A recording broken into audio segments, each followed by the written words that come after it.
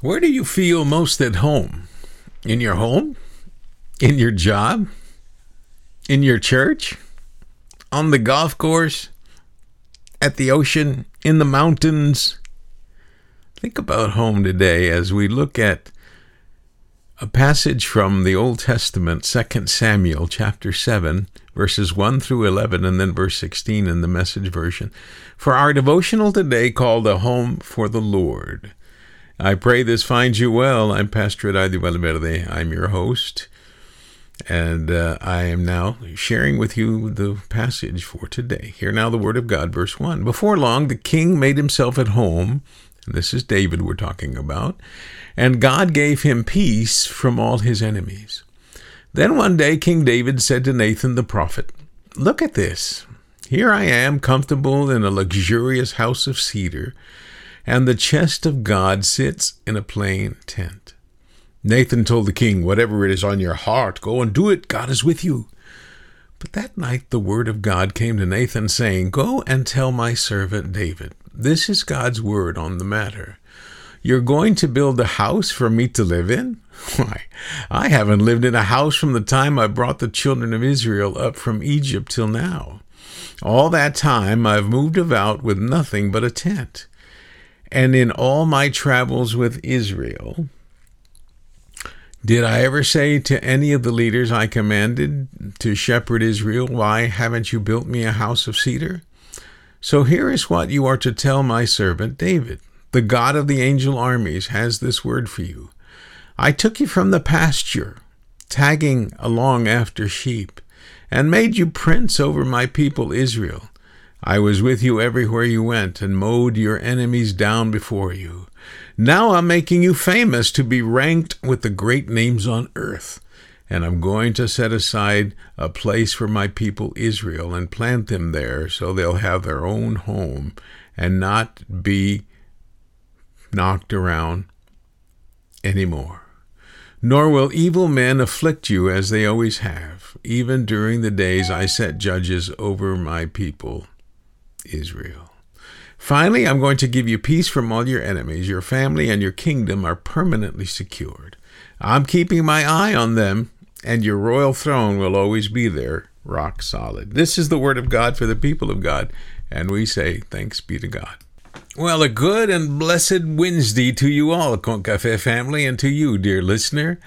I pray this finds you well, safe, and blessed, and ready to face the day and the challenges and opportunities that you face, or as they come your way.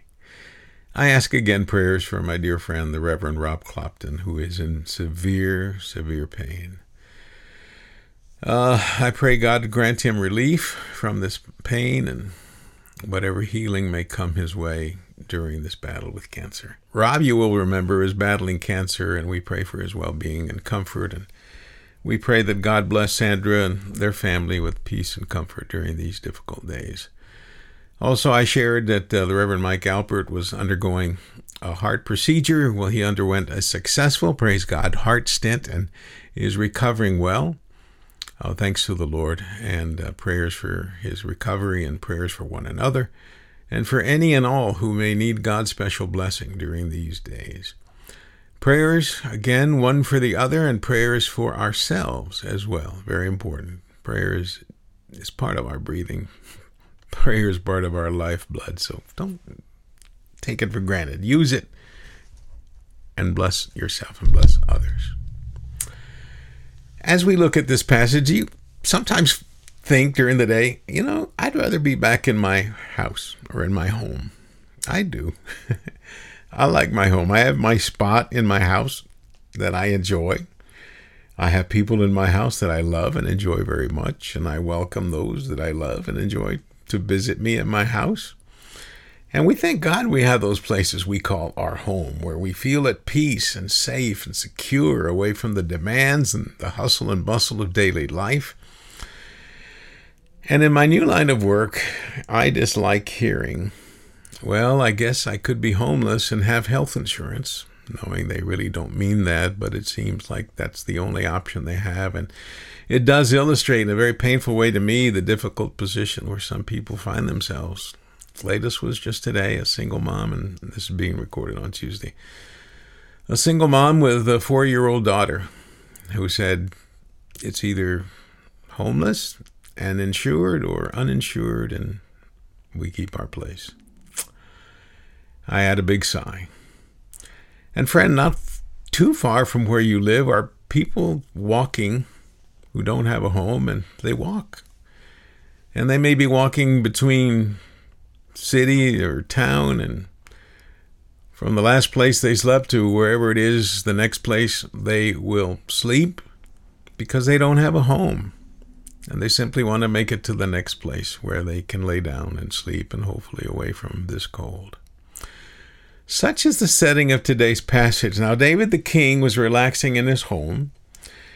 And as the scripture said, he felt at peace because God had delivered him from his enemies. And he had a different, thank God, in a very real sense, a different setting than we do. We do have our enemies. We do have our challenges and armies that come against us. But it's usually too many phone calls, too many emails, and something along those lines. But he had enemies that wanted to kill him and kill his whole nation.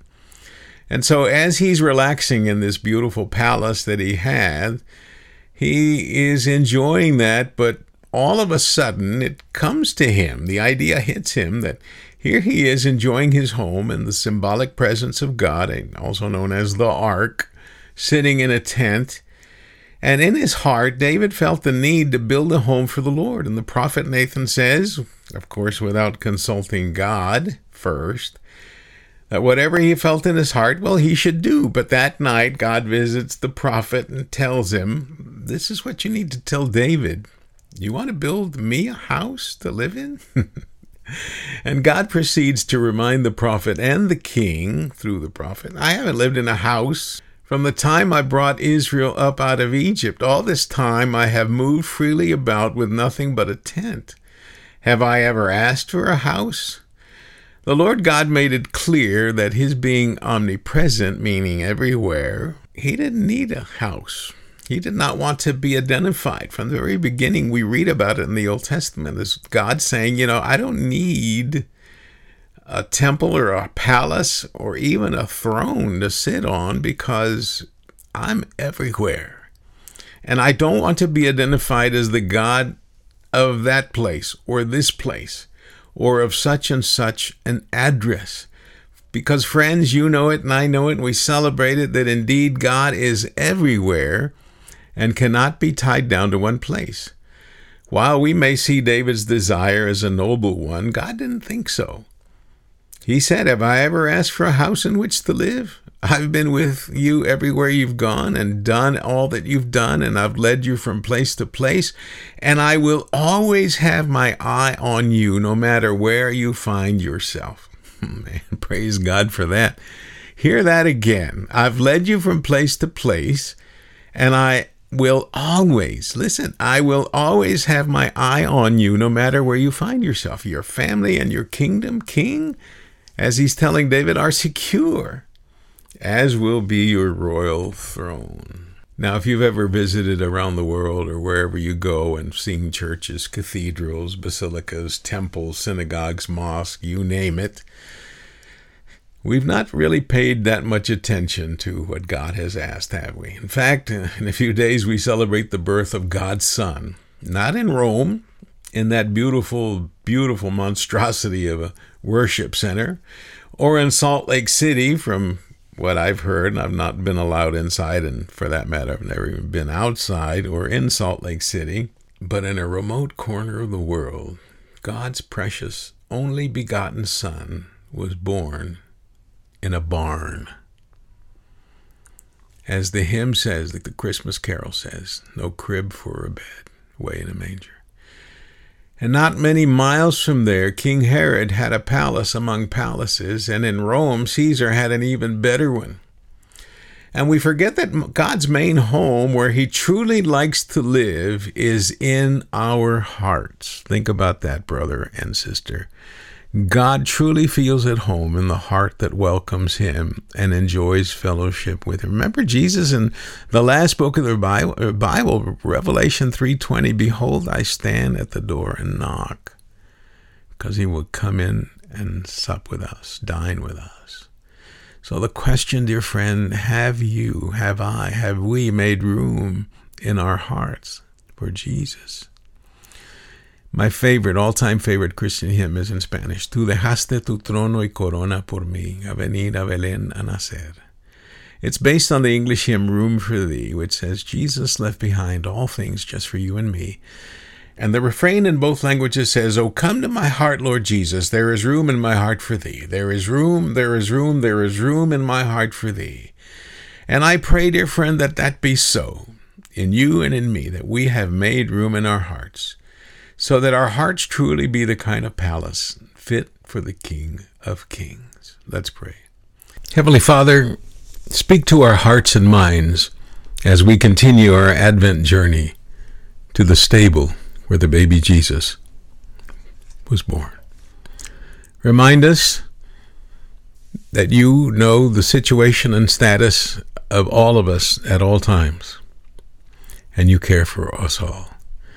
Lord, please know that there is room in my heart for Thee, and help us make room for others, especially those in need, and especially those that no one sees.